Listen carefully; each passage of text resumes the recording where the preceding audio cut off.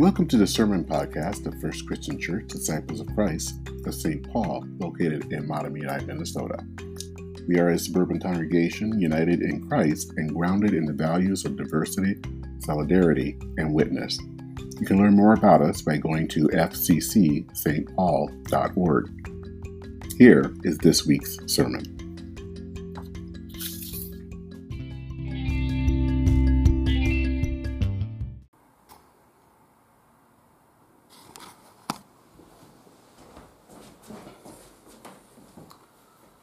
Our text for today comes from the third chapter of the book of Jonah, verses 1 through 10. Then the word of the Lord came to Jonah a second time. Go to the great city of Nineveh and proclaim to it the message I gave to you. Jonah obeyed the word of God and went to Nineveh. Now Nineveh was a very large city. It took 3 days to go through it. Jonah began by going a day's journey into the city, proclaiming, 40 days more and Nineveh will be overthrown. The Ninevites believed God. A fast was proclaimed, and all of them, from the greatest to the least, put on sackcloth. When Jonah's warning reached the king of Nineveh, he rose from his throne, took off his royal robes, covered himself with sackcloth, and sat down in dust. This is the proclamation he issued to Nineveh. By decree of the king and his nobles, do not let people or animals or herds or flocks taste anything. Do not let them eat or drink, but let the people be covered in sackcloth. Let everyone call urgently on God. Let them give up their evil ways and their violence. Who knows? God may yet relent with compassion and turn from his fierce anger, so that we will not perish. When God saw what they did and how they turned from their evil ways, he relented and did not bring on them the destruction he had threatened. This is the word of God for all the people of God. Thanks be to God. Amen.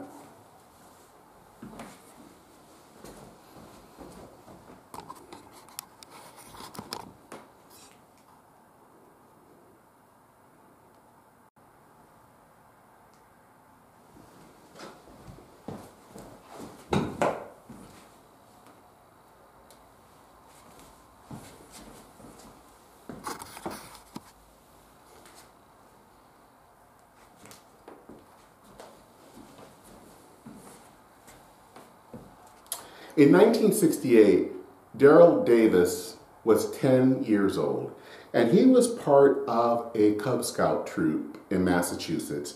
He carried the American flag in a parade. And as he was walking, he realized that he was getting hit with cans and rocks. And the adults in the group came around him to protect him from the things that were being thrown at him. Well, he came home, and his parents cleaned him up, and they wondered what happened, and he tells them. As he heard this, the parents realized that now was the time for them to have a talk about racism, because Daryl and his parents were African American. And as his parents were explaining to him what racism was all about, the question that went through his mind is, how could someone hate me when they don't know me? And that question remained in his head for decades. Over time, he became a well-known musician, playing jazz and blues and rockabilly and country on his keyboard. And one night, he was in a bar in Maryland, and a man who was impressed wanted to buy him a drink. And they sat down for drinks, and this man was amazed that he was actually talking to Daryl. And Daryl wondered, why? What's so special?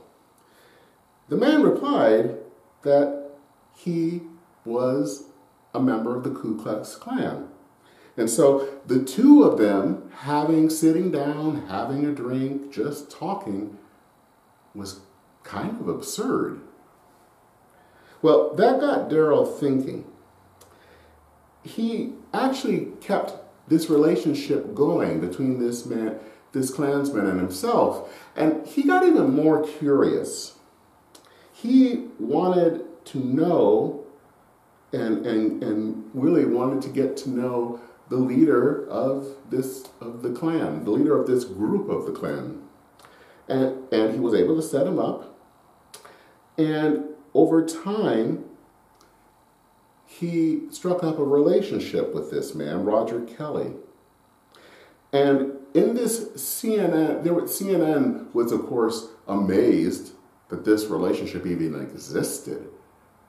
And so they went and interviewed both Darrell and Roger Kelly. And there was footage of Darrell sitting there at Klan rallies, and it was kind of amazing to see this. They struck up this relationship that over the years, and it was interesting in this interview was probably from a long time, from probably 20, 25 years ago. But at the time, Kelly had said that they could have this relationship, but his views weren't going to change. They were cemented. Well, they really weren't. Because, of course, over time of having this relationship with a black man, Kelly changed. He changed so much that he left the Klan. And he gave his Klan outfit to Darrell. And Darrell has continued to create friendships with Klansmen over and over. He goes to the Klan rallies. They will come to maybe a concert or to his home to meet his diverse friends. The thing is that these people were changed. They repented. Not by being shamed, but by simply having a relationship with an African American man. Now, today, in the book of Jonah is probably one of the only books in the Bible that reads as if it were an episode of The Simpsons. And if you know The Simpsons, especially in its heyday in the 90s, what was so great about it was that they could use comedy to talk about social issues. And Jonah, if anything, is a comedy because it is just incredibly absurd. Jonah is a prophet, and prophets are called to preach to the people and to preach repentance. And Jonah, one day, was called by God to go and preach repentance. That's usual. That's what he did. He did it all the time. But then God lowers the boom. God wants Jonah to preach repentance, not to his own people in Israel, but to Nineveh. And Nineveh was the capital of the Assyrian Empire. And they were enemies to the Israelites. So Jonah wasn't really that interested in going to preach repentance to his sworn enemy. So the thing is that seemed so bizarre, so absurd, kind of like a black man talking to a Klan leader. So he decides to go in the other direction. He gets on a boat and he is trying to run away from God. But the thing is, running away from God is kind of like that big ball, white ball that floats that you see from the old TV show, The Prisoner. You just can't get away from God. And so, his boat gets caught in a storm. Long story short, he is thrown overboard. But God saves him by having a big fish come and eat him. And he's stuck now inside of this big fish. And he continues to pray for salvation. And he is brought out of the fish. Well, actually, he wasn't just brought out. He was vomited out of the fish. So now Jonah has no choice but to do what God says, to go and preach to the Ninevites. But deep down, he wanted to believe that the Ninevites would not listen. They would not repent. And if that happened, then great. He will have his wish that they don't repent and that they are punished. But to his surprise, they repent. Now, as an aside, I sometimes wonder if Jonah ever had a chance to shower after he was freed from the fish, because he didn't. He was probably a sight, and considering how he left the fish, he probably smelled horrible. And maybe the sight and smell of a prophet made the people think that this had to be a clear sign from God. They have to repent. So this would be, you would think, a happy ending. Except it's not, because Jonah isn't happy. He yells at God. And in fact, in chapter 4, which we didn't read today, but he says, "This is why I fled to Tarshish at the beginning, for I knew that you were a gracious God and merciful, slow to anger, and abounding in steadfast love, and ready to relent from punishing. I knew that you are a gracious God and merciful, slow to anger, and abounding in steadfast love." So Jonah was mad because God was loving. It's always fascinating that people want a merciful God, but they want it for themselves. They don't want it for the people they don't like. Jonah was mad that the Ninevites repented. But what he didn't really know is that he also needed to repent of his hatred of the Ninevites. God's love and mercy go against the way of the world. God's love, if we really think about it, is offensive. God's love is scandalous. It is against what we want. As the old saying goes, if God loves the people you love and hates the people you hate, then probably you're not listening to God. Jonah really was just interested in wanting to make Israel great again. But God had in mind something far bigger. I've been reading a book recently. My latest book is called Divided We Fall, and it's by David French. French is a conservative columnist, and he is bothered by the extreme polarization between between progressives and conservatives in the United States.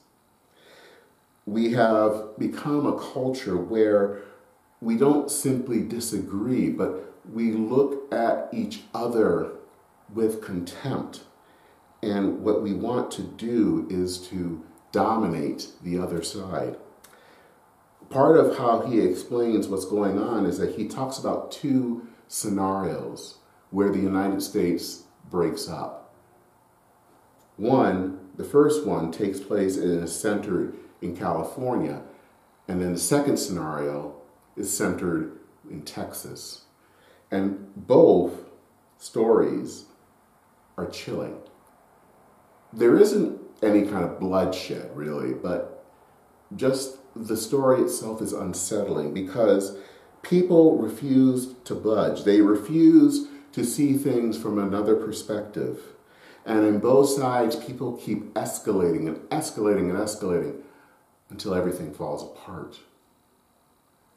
They could not see each other as a child of God. They could not see that these were people that God loved. God loves everyone. That is not just an empty statement. It is true. And the thing is here is, are we willing to love the people that are hard to love? Are we willing to love Trump supporters? Are we willing to love someone who's kind of way on the radical left? Are we willing to see someone that we don't like personally as a child of God? Because to be a follower of Jesus means that we have to learn to love a God who loves everyone. And that is really hard for us. But let's be honest, the way of Jesus is hard. It is never, ever easy. Daryl Davis' ministry to the Klansmen is absurd, it is shocking, and it is jaw-dropping. But the thing is, because of his willingness to talk to people that are difficult to love, hearts were turned. God's love is for everyone. Do we really understand what that means? Thanks be to God. Amen.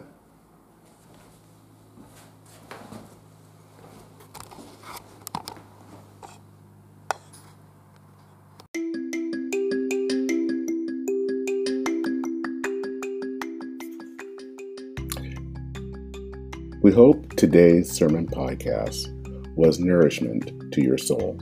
If you'd like to know more about First Christian Church of St. Paul, please visit our website at fccstpaul.org. That's fccsaintpaul.org. May God be with you in the coming week.